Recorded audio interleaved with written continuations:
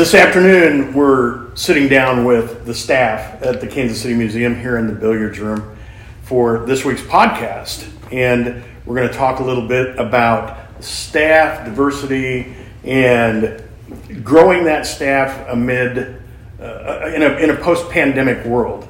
So why don't each of you, starting with Anna Marie, you, and we can go around the room and tell us a little bit about your background and how you came here to the Kansas City Museum.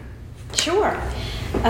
So I have been in the museum field for 25 years. And I have a master's degree in museum education, which I got, I think, in 2003.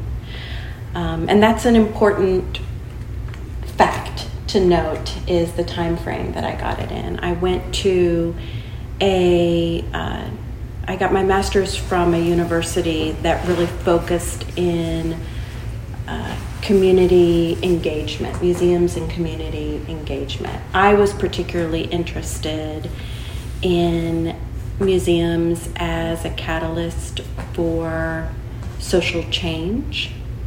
And my master's thesis was in how to engage youth and families in public programming, in particular through hip-hop culture. Through hip-hop culture. So you didn't know this? No. Yeah. So I did a case study on an exhibit that was done at Yerba Buena Center for the Arts called Hip Hop Nation, and really looked at how museums could engage youth in performing arts, really. Performing arts and pop culture, how museums can be relevant in that way. I'll give you my master's thesis to read at some point. How thick is it? It's pretty thick. It's pretty thick. Like Thorndike and Barnhart dictionary thick? It's or dictionary thick. Good Housekeeping thick? Yeah, it's dictionary thick. But I'm saying 2002, 2003 because, that was 20 years ago, and we're still in the museum field talking about how to effectively engage youth, how to be responsive and relevant, how to have a diverse museum field, staff members, board members, volunteers. So I came at it at a time, I got my master's in the Bay Area in Berkeley, California. That was very,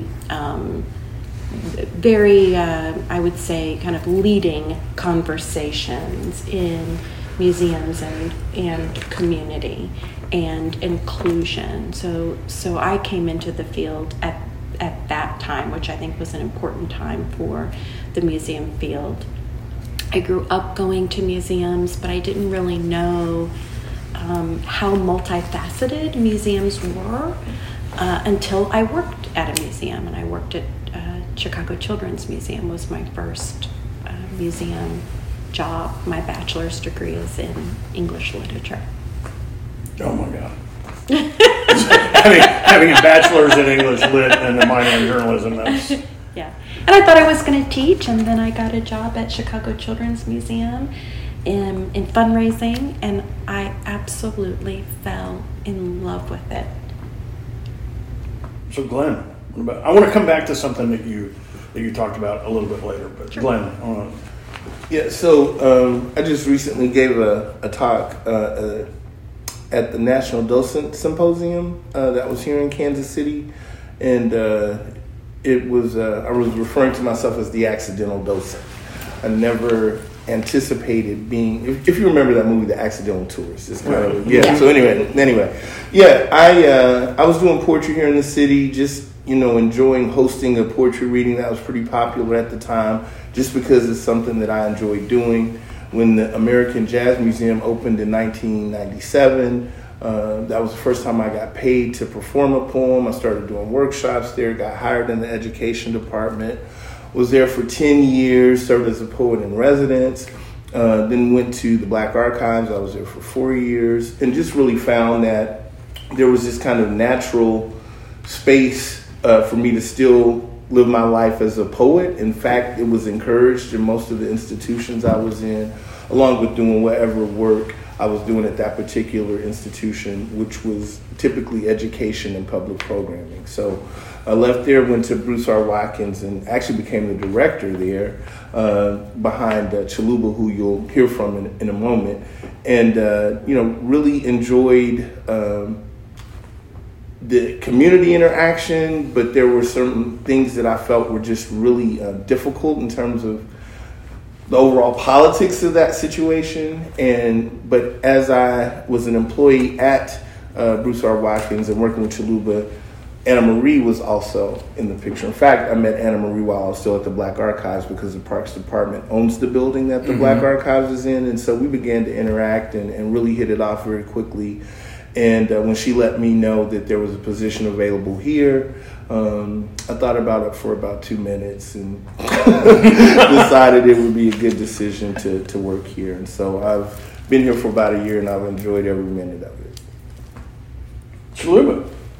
Yeah, so a non-traditional path to the Kansas City Museum. I think it traces its roots back to 2006. One of the first jobs I got in college was to serve as a student building manager at the old University Center, which is now the Student Success Center. And in that job is where I got trained on how to operate equipment tied to HVAC, audiovisual equipment, and to supervise a bunch of other students who would do some of the janitorial work and the event setup work. So that interest in working in a public facility starts from my college days. And where was college? University of Missouri, Kansas City, UMKC here in Kansas City. And so did that for a number of years, and then went away into the nonprofit sector to work for the Health Forward Foundation, where I did evaluations. I would assess, under the guidance of the evaluations director, I would assess how effective the dollars that the Health Forward Foundation was giving the community, what kind of impact they were making out there in the community. And so that interest in surveys and doing research stems from there. Did that for about 2 years, and then went back to pursue a master's degree in public administration. And that's kind of what opened the door and the interest into government and the public sector. And right when I finished that master's degree was around the time I went back into building services, and then an opportunity presented itself at the Bruce R. Watkins Cultural Heritage Center through the Parks Department in the city of Kansas City. So it was lining up my personal interest and background in building services with my new master's in public administration with this position at the Cultural Heritage Center. Did that for a couple of years. I was fortunate to serve in that position around the time where there was several small upgrade projects that I was fortunate to oversee. We remodeled the kitchen in that space. We repaved the entire parking lot. We repainted the building. And so being involved, working with the state, working with the city to ensure that this building at the time, which was about 30 years old, got the necessary upgrades, again, was quite intriguing and interesting for me, which kind of led me to the Kansas City Museum, because right around that time, Anna Marie and the leadership team here at the museum were gearing up to renovate Corinthian Hall. And so, again, that work at the Bruce R. Watkins Center just lined perfectly with this opportunity here. And here I am, and I think I'm in the right spot. I really enjoy what I do. I do everything with a smile. Half the time when you're driving around the neighborhood, you see me out there doing something. And so this is home, and again, a non-traditional path to a museum, but thoroughly enjoying it. Cool. Paul, what about you? I think I'm also a non-traditional path in the museum field. Just to echo what Anna Marie said, so back in 2002, I was just starting my undergrad degree at the University of Texas at Austin as a social worker. So that was my background, and I did the social work field, and kind of it mirrors what the museum is doing now.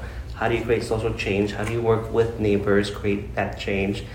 I knew for undergrad with the bachelor's in social work, you wouldn't do much, so I was encouraged to get my master's in social work. So I went to KU to get my master's in social work. In social work, there's 2 tracks. There's the clinical track where people do that for therapy, counseling, group therapy for that as well. But also the administrative track. So that's more of your grant writing, fundraising, logic models, working for a nonprofit. I always knew I wouldn't do the admin track.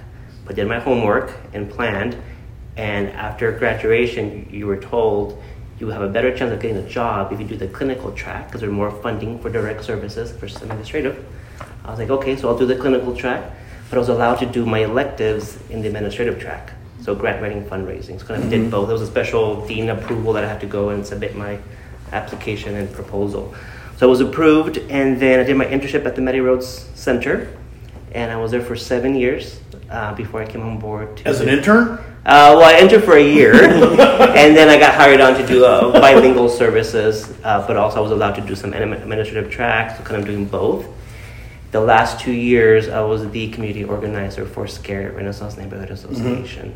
So working with the leadership here, having our neighborhood meetings at the museum. At the end, Marie had come on board just a year after that.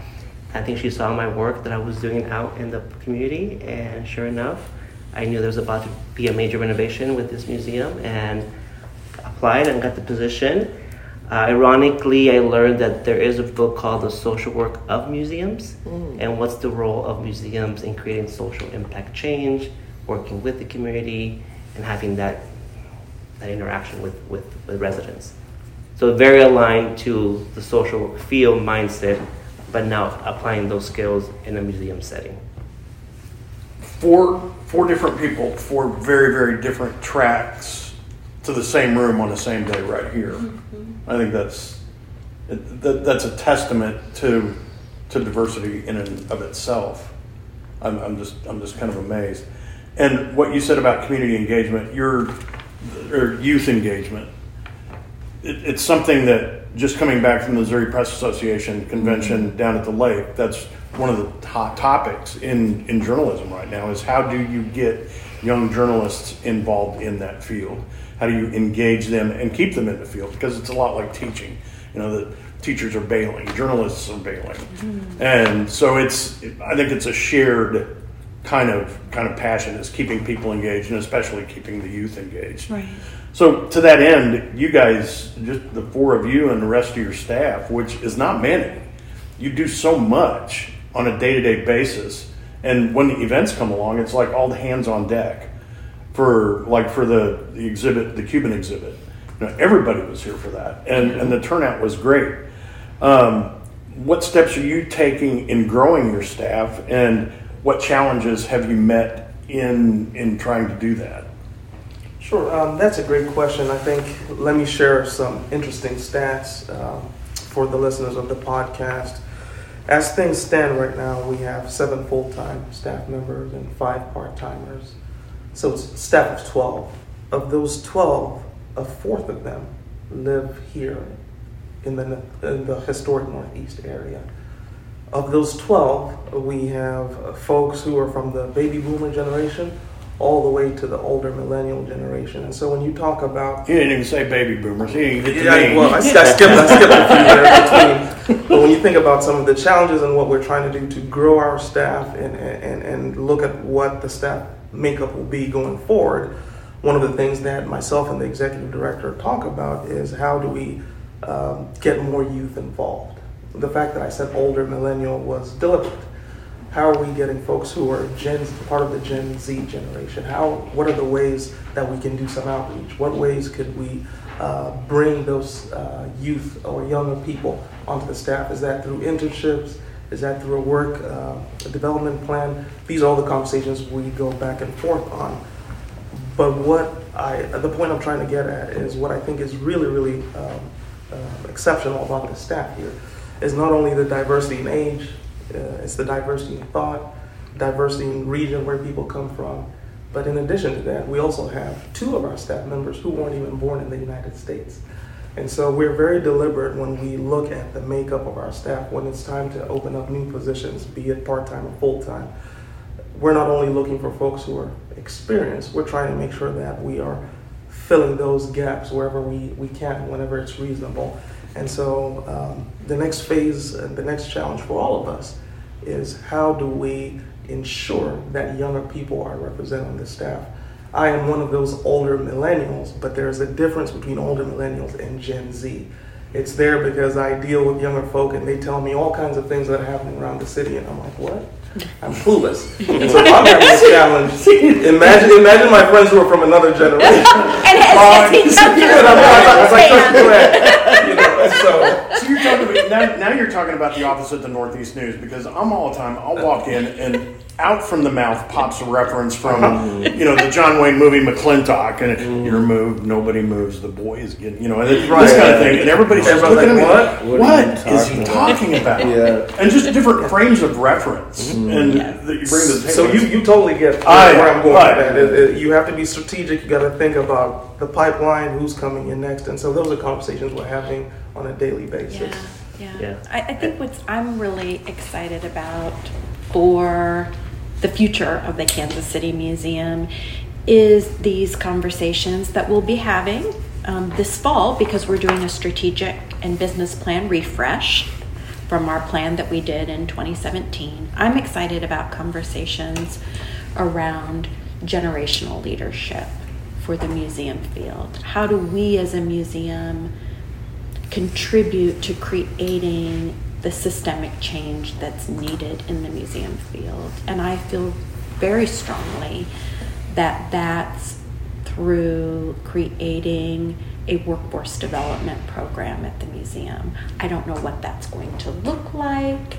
I do not have experience creating a workforce development program. I just know that there is an opportunity for us to invest in youth and to help build capacities and competencies that will be very valuable as youth then look to, look for the credentials that they need. So those who are 16 to 21, I think we can make a really big impact introducing them to the museum field, for them to know that there are viable career opportunities in museums and arts and culture. Because sometimes I think, in my experience right now, a lot of the workforce development conversations that are happening are about getting youth into for-profit jobs and corporate jobs. And I'm a big advocate for nonprofit employment and employment in the creative arts. See, and that's one of the things that the trades, they've literally got this down, and that they go to the high school level, they'll go to the middle school level sometimes, but they'll look for those kids that maybe, he's over there, digging in the dirt while everybody's over here playing dodgeball or something like that. Well, come on over here. Maybe we take that kid to that theme park with the little steam shovels and the bulldozers and things like that. Maybe let him find his niche. And I think maybe you don't see that you don't see the museum industry in that world. Right. And it needs to be, in order for, just like young journalists. So many high schools are cutting their journalism program, Truman High School being one of them. And you don't see young kids coming up into the field. And that's what needs to happen. There needs to be more drill down in that. Paul, I think you were going to say something to that. Yeah, just to go ahead and read. Several years ago, the Spencer Art Museum at KU had a panel discussion on non-traditional degrees in museum studies. And I was part of that panel discussion, saying that I'm from a social work background. Here you are, and as a museum director, telling that journey. And it was really interesting. At the end, I don't remember her name, but she came up to me and said, "Thank you." I'm like, "Oh, you're most welcome." It's like, now I see myself being in your director position. Because she was Hispanic, Latinx, Spanish-speaking individual. So having that skin color for her made it seem like, oh, that's an option for me. Even though I'm not going to the museum field study, there's other options where a non-museum degree can still take you to this position. That's a very important point. How do you reach... we're in a very diverse and urban neighborhood. How do you reach those kids, POCs? But how can you reach those Spanish-speaking kids and those minority kids and get them into this field? Well, I think what Paul was alluding to is, if I see someone who looks like me, I'm more inclined to be able to envision myself being in that role. So, this National Docent Symposium that I was telling you about, The conversation in the museum space, post murder of George Floyd, is about inclusivity and how do we be more welcoming and how do we create a sense of belonging and how do we, pursue social justice. But at that, nearly 400 people attended that symposium. There were 3 people of color and only 1 black male.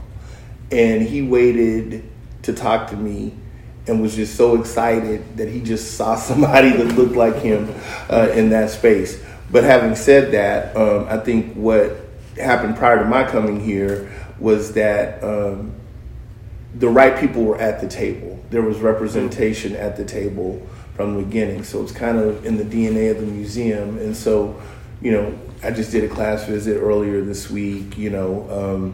We had an opportunity to work with Kansas City Girls Prep Academy and got input from 6 young ladies about the Jewel House installation that we're working on, this beautiful art space that's going to really be celebrating womanhood. And we had these young ladies who, we took their ideas very seriously, And so with the workforce development piece, if we're reaching out to the community, and this is a diverse community, and there's a diverse group of people reaching out to the community, I think that's part of the battle.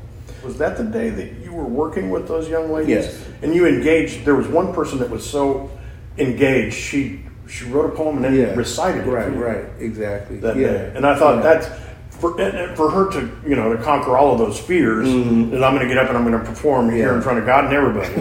And she did. And she did it. She did a fantastic job. Yeah, she did.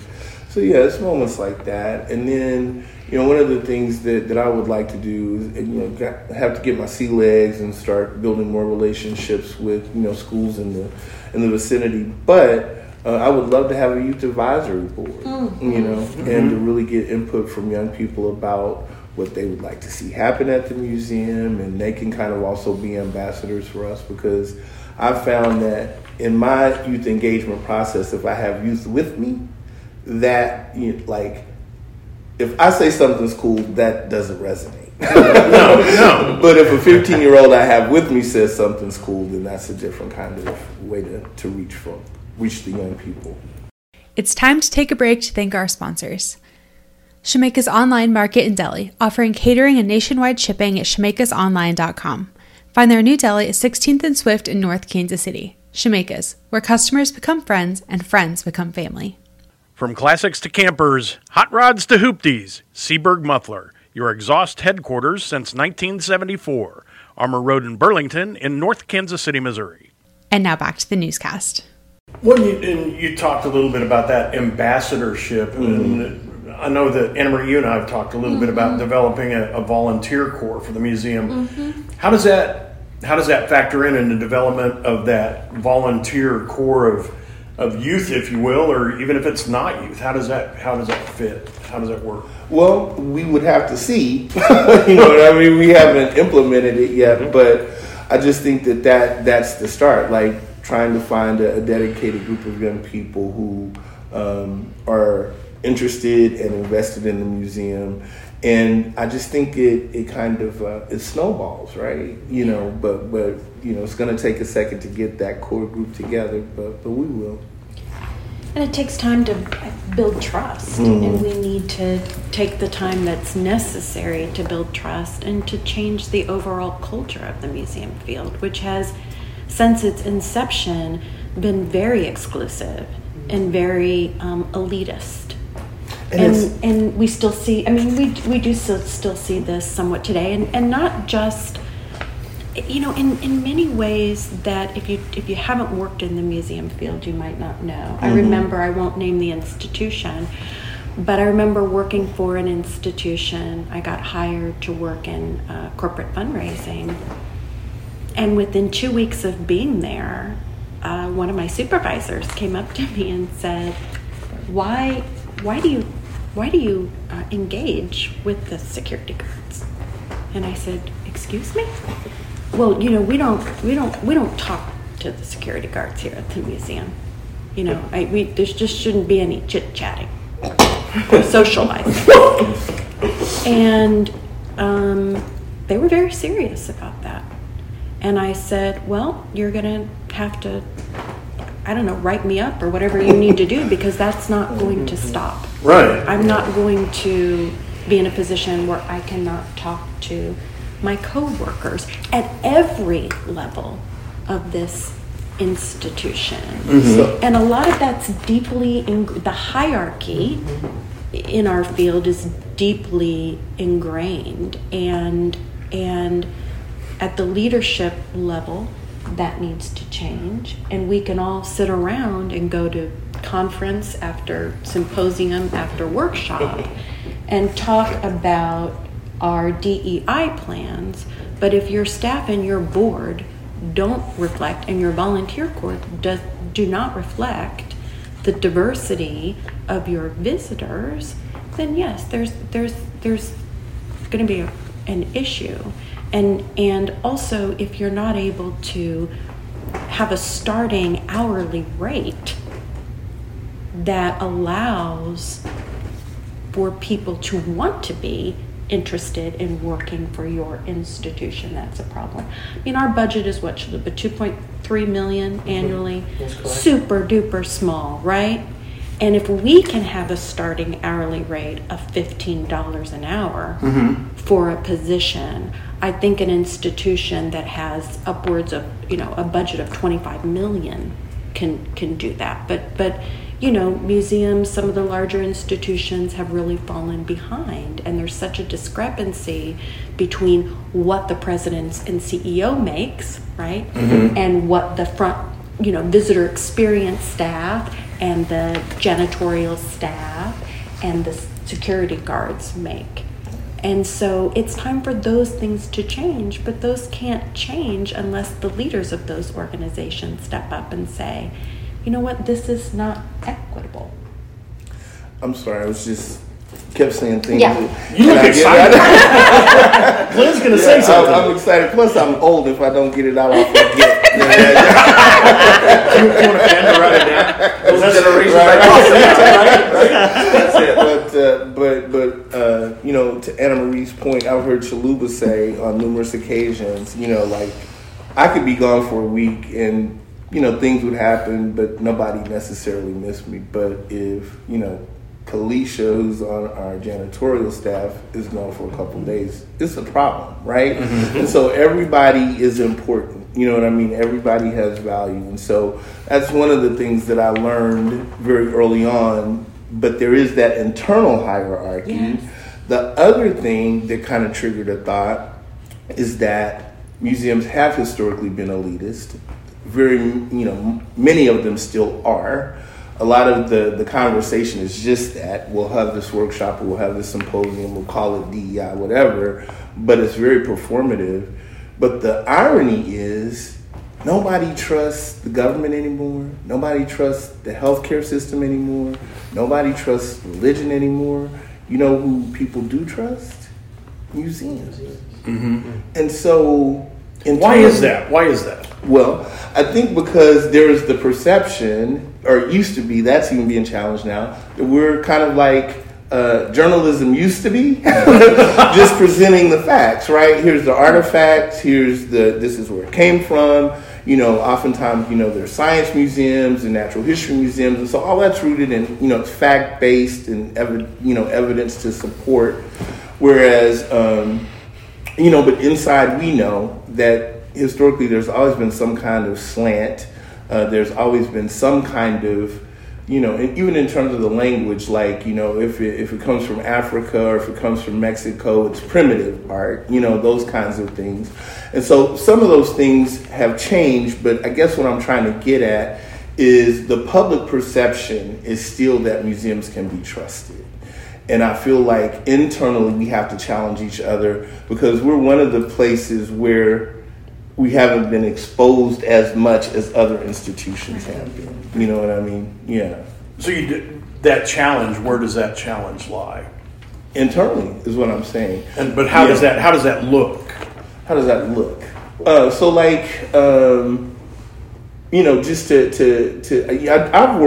I've been very fortunate. I've worked with a lot of different institutions here in Kansas City. And, when the Nelson got involved in all of this controversy because, the protests were coming through the plaza after George Floyd got murdered and the police were staging on the property. I'm not trying to be an apologist for the Nelson. I think it was just one of those things that happened, but it turned out to be really bad optics. And so in the process of them trying to figure out how to, kind of let the community know that we want to be a place of belonging, they decided to do this podcast that they asked me to host. And, from the very beginning, I just let them know that I was not interested in being a PR guy for the Nelson. I don't want to be tokenized. If we're going to interview people, this needs to be centered around what the community has to say and not a bunch of talking heads from the Nelson. And I have that conversation with my colleagues. I try to communicate those thoughts through poetry. And so I think that those of us who are in the field have to create accountability internally. I think it just starts here at the museum when we talk, are we really living up to what we say we do? You know what I mean? And we interrogate ourselves to make sure, because there's not necessarily a blueprint. We're all kind of trying to figure it out. But I think, we have taken on the awesome responsibility of trying to lead by example. And I think that by doing that, hopefully other institutions will follow suit. And then we're also wanting to engage with institutions who are doing the work so that we can learn from them as well. So like the work we're doing with the International Institute for Restorative Practices, really trying to make sure that we are educating ourselves and girding ourselves up for the work we want to do. And another way, if I can add, how we challenge ourselves, most recently we posted a part-time position for the front desk. The official position title is Visitor Experience Associate. We put out that posting for a number of weeks, and we had close to about 7 people complete the application per the requirements that we listed on the website and all these other media channels that we pushed that posting on. Internally, and myself and Paul and another colleague were charged with, getting this person hired and selected and so on and so forth. In the past, what I would have done is I would have asked the selection committee to pick their top 3 candidates and interview those 3. This time, the decision that we decided to make was we're going to interview everyone who meets the basic requirements, that is completing the application. And by doing that, Mike and Abby, we had a very diverse pool. Age, Yep. gender, race, education background. So that's a clear example of how we challenged ourselves, because by interviewing everybody, that's a time issue, right? And there's only so many hours in the day. Right. And so to open up ourselves, to give ourselves the opportunity to talk to everybody and give everybody a fair shot was one of the ways we're trying to challenge ourselves and move in a new direction. And in addition to that, after we concluded the interviews and selected a person who will start at the museum next week, we took it upon ourselves to, when we sent our, I guess you call them rejection notices, we opened up the opportunity for these individuals to stay engaged with us. And next time there's an opening, we will be sure to reach out to those individuals who didn't make the cut and give them another opportunity to come back. So we're not just closing the door. And that's how you build trust. And in fact, 1 or 2 of the applicants who were not successful have actually called me personally and want to have a follow-up conversation on how they can improve going forward. So again, that's more pressure on me, because now I have to play back the tapes of the interview process, but I also have to be honest, and hopefully from that second conversation, we will be able not only to guide them back to this museum, but maybe to another cultural institution or museum. So it's more internal work, it's small steps, it's changing some of your internal policies and procedures, and I think that in the long term, that'll pay off not only for ourselves, but for the community at large. That's interesting. I've never had an employer call me back and say, or when I got a rejection notice, it was usually the postcard. Yep. Thank you for your interest in ... We'll keep your resume on file, and it was usually into the circular file. And thanks, see you, bye. So and that's how we've always done it. And this time, if we're going to not only talk the talk but walk the walk, part of our restorative practices philosophy is trying to make communities and individuals whole. And we've all been there when we've all been rejected, and what that's like, where you just received the postcard. And so, not me, not you, but the rest of us here. Or no callback. Or no callback. And so internally, to call people back and give them an opportunity to come back and have a further conversation. Is it more work? Yes. May it be tedious? Yes, but it's the right thing to do. And it builds trust. And it's not a PR stunt, because we're concerned about everyone who is making an attempt to engage with this institution. And another layer to add to that, my public program brain switched on, and I want to invite some of those candidates to do a public program here. There's one individual who was younger than myself, I believe, and he was very knowledgeable on KC, facts, history. So my brain's like reaching out to that individual, pay them for their time to do a public program on the theater. So that's kind of another layer of these candidates that I kind of want to reach out to back. Not just for employment, but for do a public program. So we've talked a lot about diversification in board and the home of the whole story.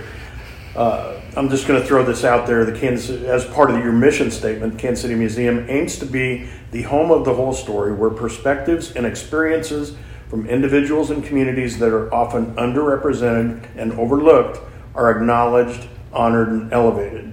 How does that translate to your staff and your board? Because I think so many times we see, and we've all talked a little bit about that, and if I'm rehashing, let me know.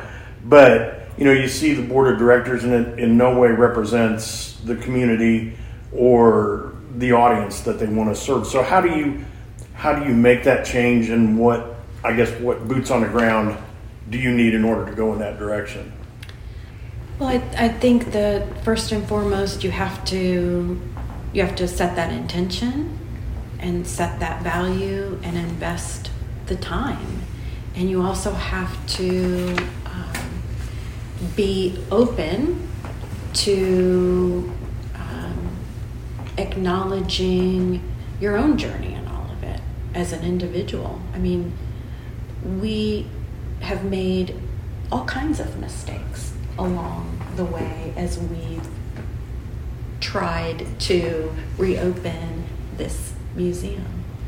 And it's been really challenging, and it's been filled with joy and excitement, but we're each human beings in our own process of development, working towards a very aspirational mission and vision. And you also have to give yourself room to explore and discover and say, I don't know, I need to learn more, I need to do better. I mean, that really is, honestly, that is a very big part of it for me. I have been so filled with pride to be a part of this project. I've been going on 9 years. Because I get to work with these folks every day. I get to work on it with a very incredible board that is supportive, that's focused on leadership and policy and governance. And I think that's made me better as a museum professional. I think it's made me a better mom and a better wife and a better friend going through all of this. But make no mistake, the work that we're doing is not easy. And that's a lot to take on. I mean, each of us work pretty much 7 days a week, well over 40 hours a week, and we have for years. But we also do it because we love what we do. There's a passion. We understand the power of museums as cultural and educational institutions, and you all can speak to this. I'm going to just say, I love Kansas City. I moved back to Kansas City after being away for over 2 decades. I came back here to make a difference in my community. I thought that I might be able to, because I had advanced enough in my professional career. We uprooted our family and moved back here. And I think that is an important point, and I'm interested to see what you all say, but that's also at the core of it, that we have, each of us have intentionally decided to work for this institution and this mission and in this city. And then also, there's a part of it for me because I came in as an executive director to rebuild. And I have been in situations before where I came in at a time where there was trauma at the institution that needed to be healed. I've had jobs before where there's been a need for transition management or change management. So I also like coming into that situation and rebuilding. But when you're the executive director that's coming in for that particular purpose, you also know how much time and investment and sacrifice it's going to take to get the institution from, 0 to 100. So, I also I feel like I'm in an interesting position, also given where I am, I'm almost 50, where I am in my career. I've learned not to hold on. I did not make a commitment to come in and run this museum for 25 and 30 years until I'm apathetic and somebody keeps saying, God, when is she going to leave this institution? My generation in the museum field has, I think, been one where you come in and you take it on. And you also know that when you take that position as an executive director, you need to start planning for the next executive director. There is a commitment from the very beginning of a longer-term succession plan. I'm going to get it to this point, and I'm going to help build a team that's going to take it even farther than I could have. But I feel like that's also the spirit of our staff and our board. Everybody is here for a particular purpose, wanting to move this organization forward. Does that resonate with you all? I echo that completely, Anna Marie. You and I had this conversation last week. Mike and Abby, the first director this museum had back in the 40s, John Ripley Forbes, moves from the state of Massachusetts to Missouri. And for the first few years was a volunteer this time. And the core staff were individuals that he recruited through the Works Administration Program, the WPA. And so that spirit of service, volunteerism, is at the core of this museum. And you could draw the line between Mr. Forbes and Ms. Tutera, that this is a service-first type of position and career and role for all of us, not just the executive director. And so we, as the leaders of this museum in today's world, have a responsibility to ensure that we carry on that legacy that's been inbuilt and embedded in this museum. And so when we look at future staff, when we look at who we're trying to bring on as partners, vendors, and the like, as much as possible, it's difficult, but we try and ensure that that spirit also spills through into everyone that we come in contact with. And so I completely echo what you said. It's service first. It's nice that we get paid for it. That's always helpful. But that spirit of service is at the core of what we do. I just remember moving back to Kansas City from D.C. I'd always felt like Kansas City wasn't culturally rich enough that I'd want to live somewhere else. I was always kind of drawn to the East Coast and had an opportunity to live there for 4 years. And I came back and I was talking to a friend about how much I missed the poetry scene and spoken word and how vibrant DC was. Now, at the same time, there was a lot of conversation about the revitalization efforts in the 18th and Vine area. And so one day we're just kind of, chewing the fat, and I'm, waxing on about how I miss DC. And my friend said, man, why don't you do something here?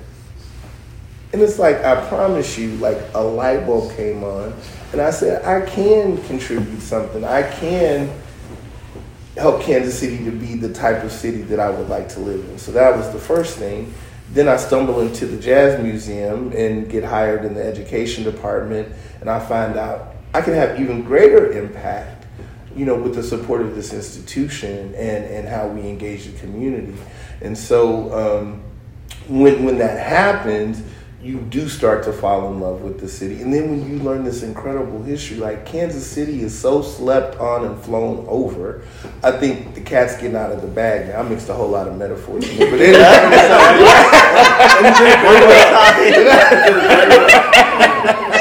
you are a poet.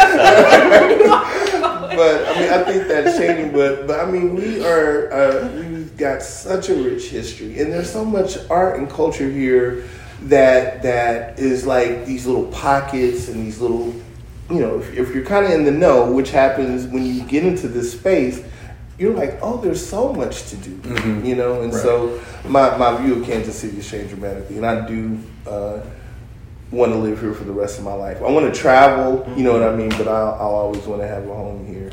What about you, Paul? Wrap it up. I think what I said, it's intentional. It's intentional, the work that we're doing. I think other museums might be struggling to do the work that we're doing. I was just part of an interview, kind of virtual meeting about how their museums are struggling to be more equitable, to be more inclusive, to be more accessible. And I just said, y'all, the museum is doing it. And here are the facts, here's the evidence, So I'm very grateful to be part of this team. Anna Marie has been great in trusting us to do what we're doing and run with it.